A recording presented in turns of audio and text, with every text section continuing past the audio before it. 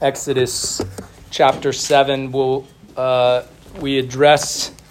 continue to address this second book of God's Word as it expresses to us the faithfulness of the Lord to His promises, specifically to His promises to Abraham to provide a people and a land, and even further in a greater way to provide a offspring of Abraham through whom all nations will be blessed, that they may also dwell in a greater and heavenly land.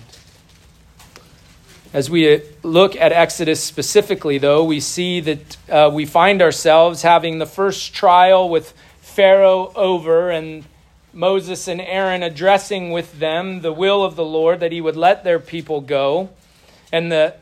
And seeing the intent of Pharaoh's heart is that he would harden himself to the will of God and not allow God's people to go and worship him, but even conversely, to punish them, to bring upon them a weight of more labor, to be an unjust ruler. But it wasn't just Pharaoh's hard heart, it was also the people's lack of faith that were on display. Not just Pharaoh and the people, but Moses and Aaron displayed their doubt of the Lord's faithfulness to his promises. And so we were left only with the Lord's character and decree to graciously save Israel out of Egypt. But we see the Lord's loving hand also upon Moses and Aaron, where he corrects them and charges them anew to do his will. And so we have such words in in chapter 6 where it says Moses and Aaron did all that the Lord had commanded. Follow along as I read for us Exodus chapter 7, beginning in verse 14 through verse 25. The word of the Lord says, "Then the Lord said to Moses, Pharaoh's heart is stubborn. He refuses to let the people go. Go to Pharaoh in the morning as he is going out to the water, and station yourself to meet him on the bank of the Nile. And you shall take in your hand the staff that was turned into a serpent. You shall say to him, the Lord, the God of the Hebrews, sent me to you, saying, let my people go, that they may serve me in the wilderness. But behold, you have not listened until now. Thus says the Lord, by this you shall know that I am the Lord. Behold, I will strike the water that is in the Nile with the staff that is in my hand, and it will be turned to blood. The fish that are in the Nile will die, and the Nile will become foul, and the Egyptians will find difficulty in drinking water from the Nile. Then the Lord said to Moses, say to Aaron, take your staff and stretch out your hand over the waters of Egypt, over their rivers, over their streams, and over their pools, and over all their reservoirs of water, that they may become blood. And there will be blood throughout all the land of Egypt, both in vessels of wood and in vessels of stone. So Moses and Aaron did even as the Lord had commanded. And he lifted up the staff and struck the water that was in the Nile, in the sight of Pharaoh, and in the sight of his servants. And all the water that was in the Nile was turned to blood. The fish that were in the Nile died, and the Nile became foul, so that the Egyptians could not drink water from the Nile. And the blood was through all the land of Egypt. But the magicians of Egypt did the same with their secret arts. And Pharaoh's heart was hardened, and he did not listen to them, as the Lord had said. Then Pharaoh turned and went into his house with no concern even for this. So all the Egyptians dug around the Nile for water to drink, for they could not drink the water of the Nile. 7 days passed after the Lord had struck the Nile. The grass withers and the flower fades, but the word of our Lord stands forever. Let's go to him in prayer. Oh Lord, we give you praise this morning that you have given us your word so that we, your people, may not only be called by your name, that have heard your gospel out of your word, but now we may be encouraged in it, knowing that contained in this Old Testament story are the riches of the gospel. And we may find in them waiting for us to be revealed to us. We may find waiting our Savior to reveal himself to us. And we may know him in a greater way this morning, and so not just be hearers of your word, but doers also. We ask these things in the name of Christ our Lord. Amen. Last week we addressed the previous passage, and we said that those who boast in the Lord's faithful and grace-filled action towards his people are those who rely upon his word and so have confidence, or so have the confidence to be brought safely into his heavenly kingdom. Well, this morning we see the Lord continuing to express this, but we're going to go back a chapter to see how the Lord is answering Pharaoh when he asks boastfully this important question: who is the Lord that I should obey his voice and let Israel go? He asked Moses and Aaron, Moses and Aaron came to him and said it was Yahweh, it was the Lord that was telling him to let his people go. And Pharaoh's response is, who is Yahweh that I should obey his voice and let Israel go? Who is the Lord? That is the question that Exodus and that the Lord takes 10 plagues to answer. If we want to know something about the Lord, we can look at these 10 plagues, for they are a demonstration as to who he is. For us too, then, our question then should be, our concluding question we may have as we understand who the Lord is from these plagues, is who is like our Lord? Who is like Yahweh? That is the question for us this morning as we address just this first plague that comes upon the land of Egypt. We'll do so by having a short introduction into the plagues, and then we'll look at this plague in particular and see its purpose, come to understand something about portion and prayer. Well, we can look at the plagues in total and come to many conclusions, and two conclusions we'll look at are their arrangement and their manifold purpose. First, in their arrangement, we find that the 10th plague is set apart in the arrangement. So there's actually 3 threes that come to highlight the 10th plague. And so they form 3 divisions, each division consisting of 3 plagues, and that these dividing lines are drawn by Scripture itself. They'll be plain when we note one remarkable feature. A warning precedes in each instance the first and second plagues.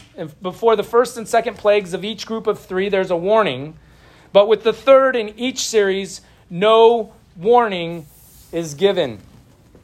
And so as each one of those are tripleted together, we find that they form these sets of 3s, so that when we get to the 10th, they kind of all funnel into the 10th, as we will see as we address the first plague this morning.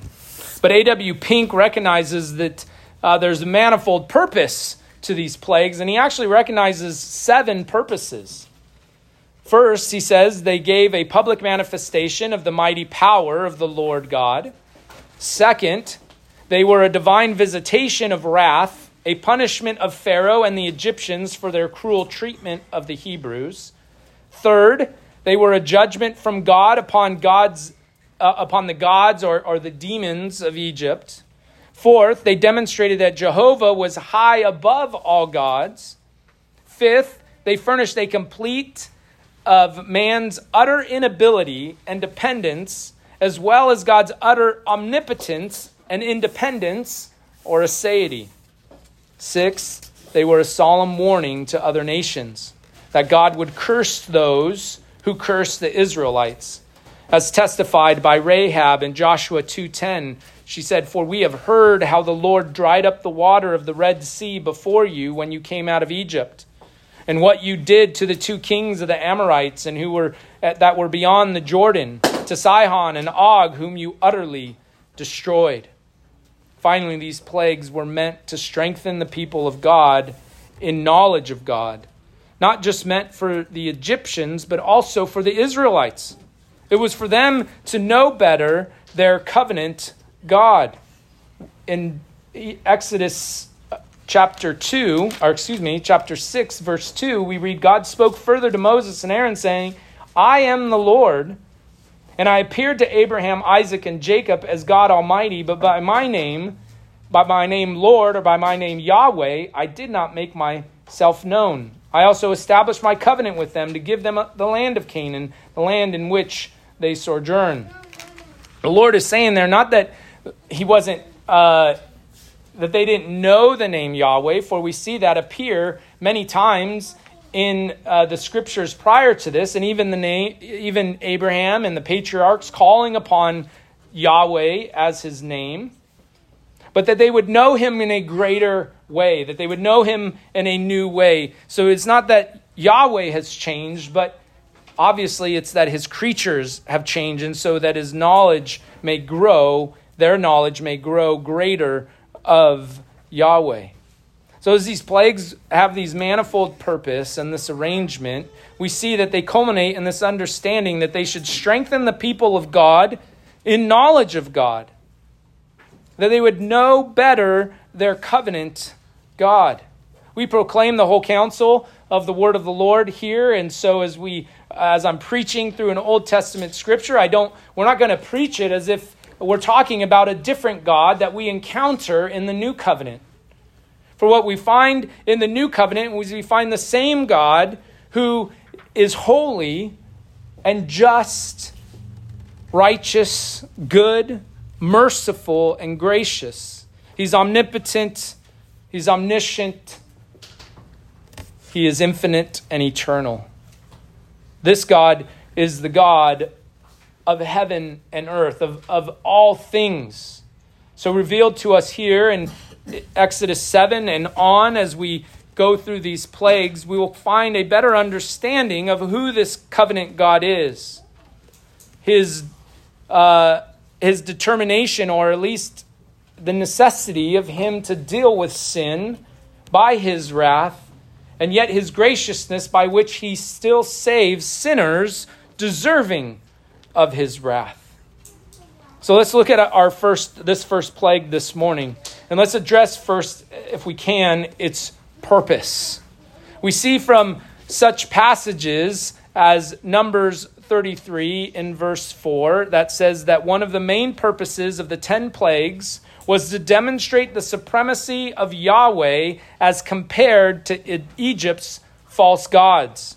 It says in Numbers 33, while the Egyptians were bearing all their firstborn, whom the Lord had struck down among them, the Lord had also executed judgments on their gods. We can see here that the Lord's intention was to display not just to the Egyptians, but actually especially to the Israelites, that all that they have come to know. The Israelites had been under captivity for decades and many, many years. And so they'd come accustomed to the ways of the Egyptian. They'd been accustomed to the ways in which the Egyptians worshiped their false gods, talked about their false gods. If they had any festivals, if they had any time in which there was special attention drawn to them, the Israelites would have been there, and they would have been, at the very least, observers of it. And yet what we will find out is that over time, the Israelites weren't just observers of this false religion, but they were partakers of this false religion. So it was incumbent upon the Lord, in order to deliver them, that they not only be delivered physically, but that they would be delivered in some form psychologically from the bounds that these false gods would have upon them, so that they would have a sure hope in their covenant Lord. Except for the Nile Delta, Egyptians lived in a hostile environment. I've never been to Egypt myself, but if you kind of zoom out on Google Maps, you notice that there is this lush kind of band and this lush area of Egypt that borders the Nile and actually goes beyond what we might consider natural borders because of the work of irrigation and such modern technologies as that, or ancient technologies, as the Egyptians were known to utilize such things. But outside of that, we see the harshness of the deserts, It gets real dead real fast in Egypt. And what we can see is that if we look at that and can think about that theologically, we see that it is a product of the fall. The fall in which the ground was cursed by Adam, such that it would not produce fruit, but it would be by the sweat of his brow that he would even toil over and get some scraps of food. So though the Nile was lush and fertile and producing of fruit and producing of such things to sustain life, all around the Egyptians was this reality of the fall, that in some ways it was unsustainable, that there wasn't this earth-wide blessing of the Nile. But as a product also of the fall, not only in the harsh reality of their environment was their proclivity to chase after false gods, that they were turned from their orientation in the garden, Adam and Eve's orientation in the garden, to worship the one true and living God, to worship everything but the one true and living God. And so they seek after these false gods, some of their own imagination, but what we find in Paul's testimony is that these false gods were not just physical, but there was a spiritual element to it, in such that Paul says that in worshiping these gods, they're actually worshiping demons. And so you have this play of the fall interacting here in this very land of Egypt. And so if they're going to go after false gods, they're going to go after the natural revelation of ways, which is in the covenant of works. And so they're going to chase after them through a covenant of work that they produce. So they have to appease these gods. They have to keep them happy. They have to make sure that they're providing the proper sacrifice at the right time so that their gods don't get angry with them. And one of the gods that's highlighted here in our passage is the god of the Nile. There are other gods that were associated with the Nile, but the main god associated with the Nile was Osiris. Osiris was symbolized death, resurrection, and the cycle of the Nile. The cycle where the Nile flooded Egypt, and then through that flooding provided for the agricultural fertility. So there was a flooding of the water. It covered that part of the land, and as it receded, they would cultivate that land, and they would find that it was agriculturally rich. And so within that, they sought to worship this god Osiris by offering sacrifices, daily sacrifices if they could, to this god of the Nile. And oftentimes they did so in the Nile.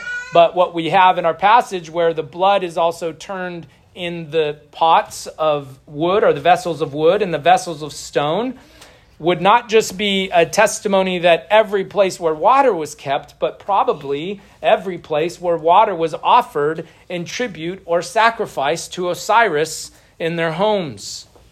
And so in every place, the Lord extends his sovereign hand, his sovereign reach, to show that this God is nothing compared to the God of the Hebrews here in relation to the Pharaohs, but nothing compared to Yahweh, the one true and living God.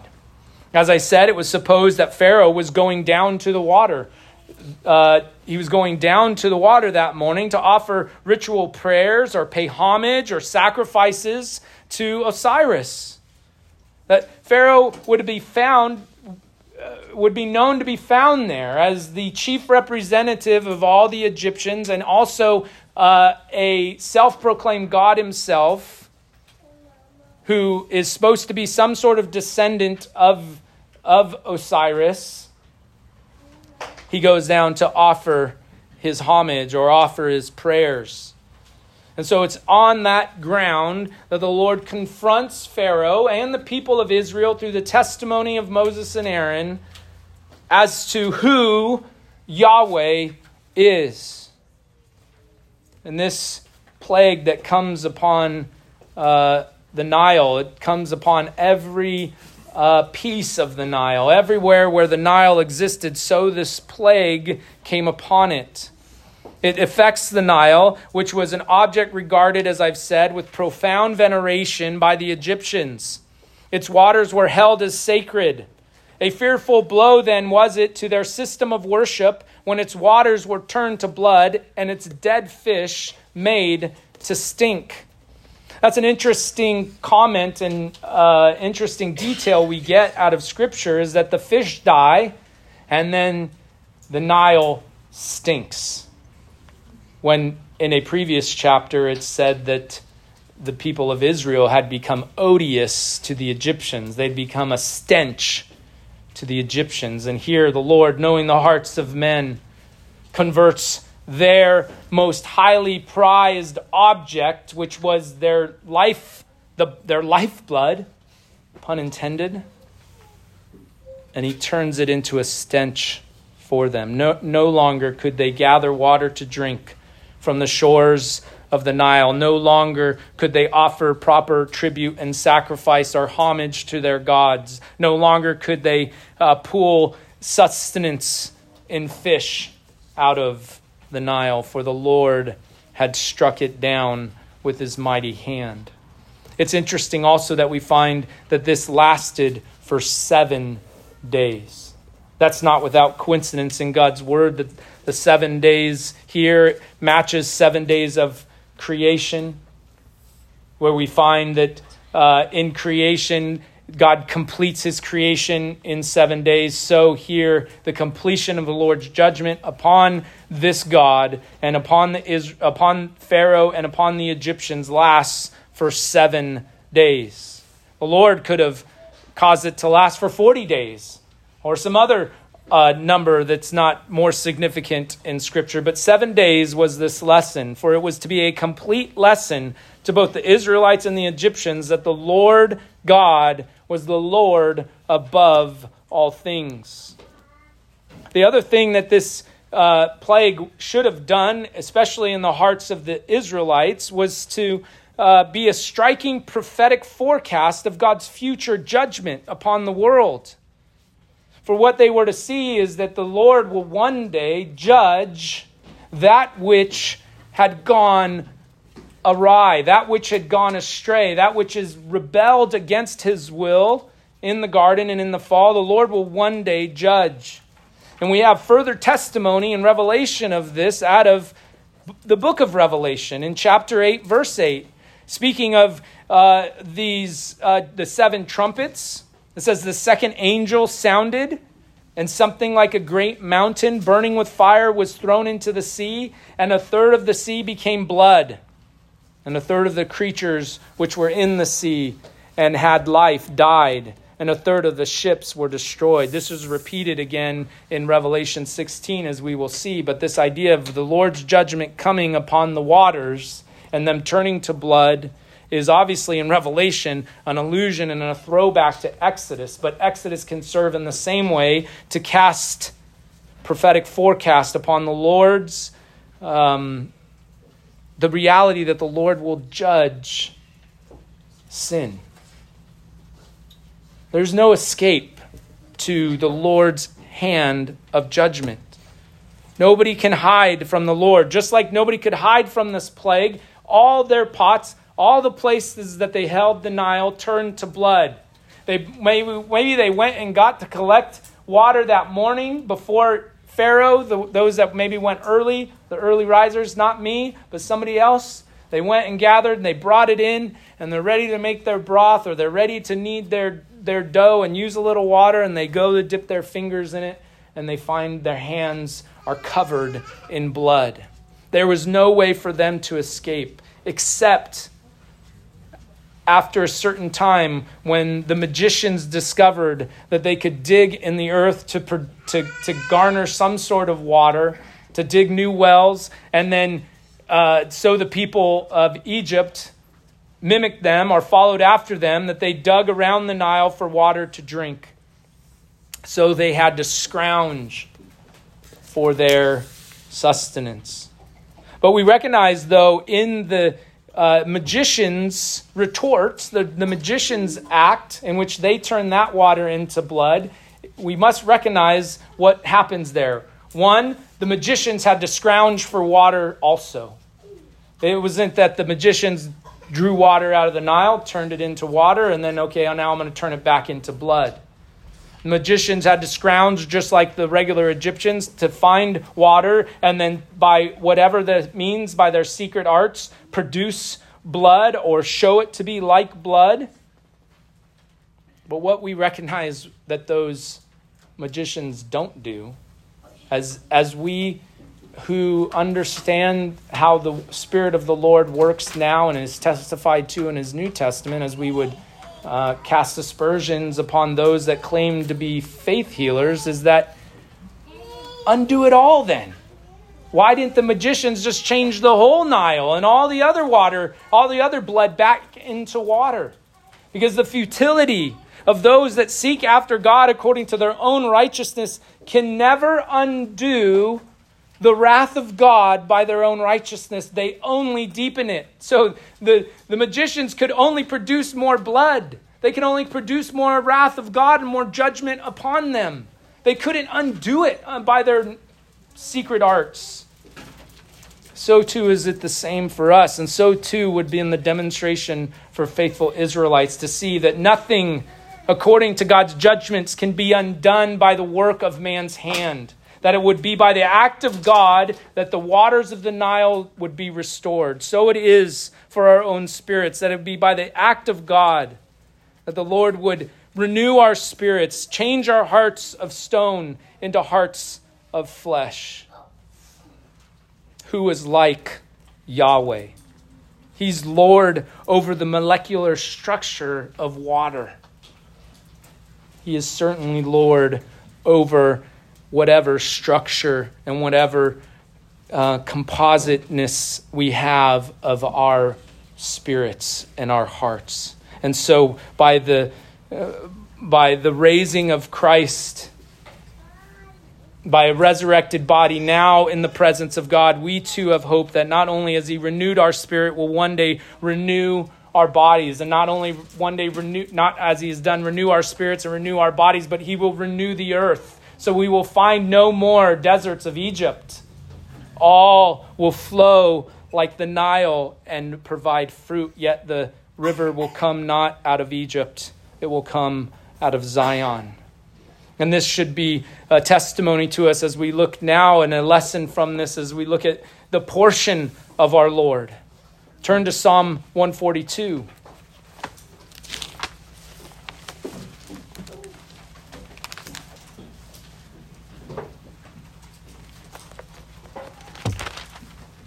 It's a short psalm, so I'll read it in total. It says, I cry out with my voice to the Lord. I cry aloud with my voice to the Lord. I make supplication with my voice to the Lord. I pour out my complaint before him. I declare my trouble before him. When my spirit was overwhelmed within me, you knew my path. In the way where I walk, they have hidden a trap for me. Look to the right and see, for there is no one who regards me. There is no escape for me. No one cares for my soul. Here we have an illustration of what the Israelites, what the Egyptians should have been taught with the plague of the Nile. For nowhere could they look for help to have water to drink. They should have done as the psalmist does in verse 5. I cried out to you, O Lord. I said, you are my refuge, my portion in the land of the living. Give heed to my cry, for I am brought very low. Deliver me from my persecutions, for they are too strong for me. Bring my soul out of prison, so that I may give thanks to your name. The righteous will surround me, for you will deal bountifully with me. Robert Hawker says, what will not the Lord do for his people? Rather than Israel shall be any longer oppressed, Egypt shall be destroyed, and the noblest of rivers turned into blood. Oh, may you and I be found among those who have the Lord for their portion, and then we shall have no cause to fear, though the earth be moved and the hills carried into the midst of the sea. Dearest Jesus, undertake for me, for thou alone can answer for me, O Lord, my God. Our portion is with the Lord.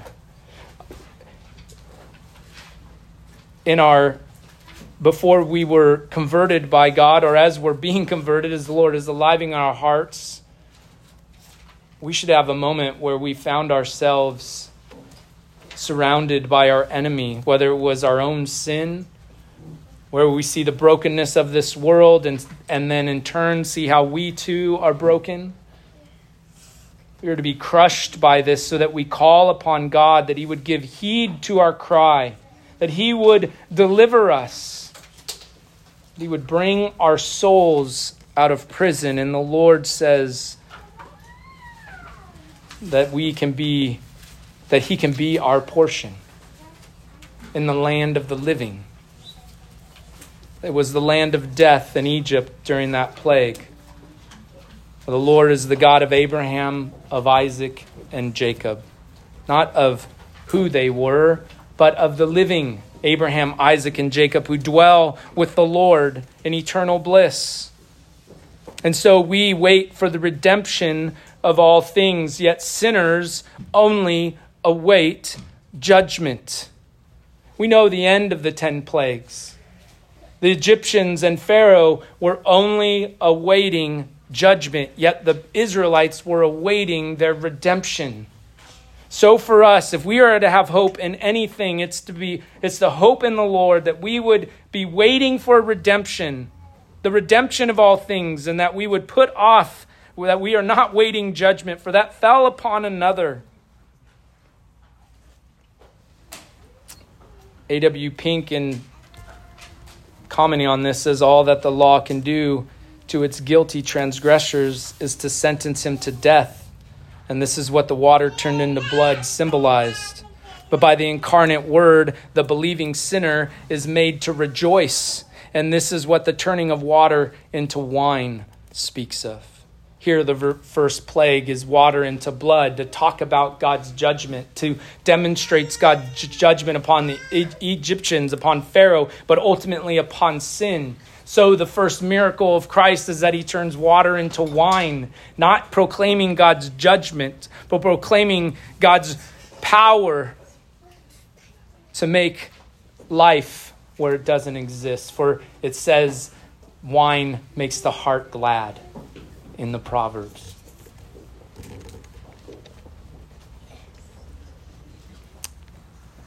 This is to demonstrate us that there is none who can be beside our Lord. Deuteronomy 4, verses 33 through 35. Has any people heard the voice of God speaking from the midst of fire, as you have heard it and survived? Or has God tried to go to take for himself a nation from another nation by trials, by signs and wonders, and by war, and by a mighty hand and an outstretched arm, and by great terrors, as the Lord your God did for you in Egypt before your eyes? To you it was shown that you might know that the Lord, he is God. There is no other besides him. This demonstration to the Israelites is for them to be sure there is no God of the Nile. There is no God to be appeased and to be worshipped according to that covenant of works. There is only Yahweh. There is only the one who was to graciously bring them into the land, who was doing so there in Deuteronomy. And so for us, typologically, for us to see that apart from Christ, we are captive in Israel, needing of God's deliverance. Apart from Christ, all we draw out of the Nile of life is blood, and it should be a stench to us, so that we would see the Lord, his mighty hand and outstretched arm, and be delivered from such judgment. Who is like Yahweh? Finally, we address prayer. For as we come before all these things, we can praise and prayer. Finally, in this, we find a renewed sense. Hopefully, we find a renewed sense of prayer. The plagues were a demonstration of God's omnipotent power. Oh, that we wouldn't be like the Israelites. Oh, how often we are. Psalm 78, verse 40. How often they rebelled against him in the wilderness and grieved him in the desert. Again and again they tempted God and pained the Holy One of Israel. They did not remember his power, the day when he redeemed them from the adversary, when he performed his signs in Egypt and his marvels in the field of Zoan, and turned their rivers to blood and their streams they could not drink. Brothers and sisters who have been redeemed by Christ, do not forget the power of God that brought you out of darkness into light. And changed your Nile of blood, not just into water, but into new and living wine by the blood of Christ. So we see the wisdom of our Lord when he taught his disciples how to pray. Turn with me to Matthew chapter 6. Let us see this in God's word. Matthew 6, beginning in verse 9, he's instructing his disciples. They ask him, how do we pray? He doesn't tell them what to pray, although this can be prayed as a what, but he teaches them how to pray. And so it becomes for us a template as it is, in how we ought to pray and what we ought to pray for, what should be on our mind when we come before our Lord. He says, pray then in this way. Our Father who is in heaven, hallowed be your name. Your kingdom come, your will be done on earth as it is in heaven. Give us this day our daily bread, and forgive us our debts as we also have forgiven our debtors. And do not lead us into temptation, but deliver us from evil. For yours is the kingdom and the power and the glory forever. Amen. When we come across the Lord's Prayer, we see these principles given to us that we are to uphold the name of God in our hearts. We uphold the name of God by remembering his wonders that he has wrought in our hearts, the wonders that he continues to do in our life. We uphold the name of our God when we call upon his kingdom to come and his will to be done as we seek to obey him according to his law. We extol the name of God when we recognize it is by his hand that we receive our daily provision. And this is not just bread to eat. This is bread for our souls, found in his word, enriched by his Spirit to our hearts, given to us in prayer, given to us in song as we sing together corporately, privately, and in our families.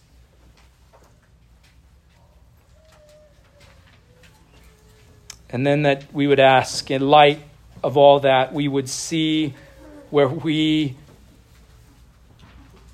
are a forgetful people, forgetting the power of God, and so needing his forgiveness and needing his power to work in us forgiveness for others, that we would not be led into temptation, but be delivered from evil. Alex Mottier says, we might prefer the bliss of a kingdom of God without moral absolutes, presided over by a God without wrath, and entered through a Christ without a cross. But the price for this would be to discard not just this or that bit of the Bible, as we see the wrath of God coming upon the Egyptians through this first plague, but the whole God-given book. For in it God has revealed his absolutes, and that he is a God of intense, fiery holiness, and that Jesus died bearing our sins in his body on the cross, for that is what sin merits, and saving us from the wrath to come, for that is where sin leads. If the plagues begin with the disasters sin brings, they lead inexorably to the death with which sin ends. For the believer, the plagues lead to redemption. For those still captive in Egypt, they lead to disaster. We want God to defeat our enemies. But what if the Lord, by his sovereign hand, intends that through life's trials, it's to show that our sins are to become a stench to us. That we are able to see that as we draw to him in prayer, we are to proclaim that he is above all. That he is holy above all. And his kingdom is to be sought through grateful obedience to his law, and his loving provision is found every day. Who is like Yahweh? Let's pray. O Lord, what wonders you have done to deliver Israel out of Egypt. And as wonderful as it seems to think all the waters of the Nile turning into blood and the many other plagues that will come upon them, as wonderful and awe-inspiring as that is, it is more a wonder that those who deserve your wrath and punishment can be made friends, can be adopted as sons and daughters of the Most High, can dwell with you as you are. O Lord, that we would know this power through faith in Christ, that this power would produce in us hope to endure, that our sins would be such a stench to us. We thank you, Lord, for your word, for your Spirit that abides through it. We pray these things in Christ's name. Amen.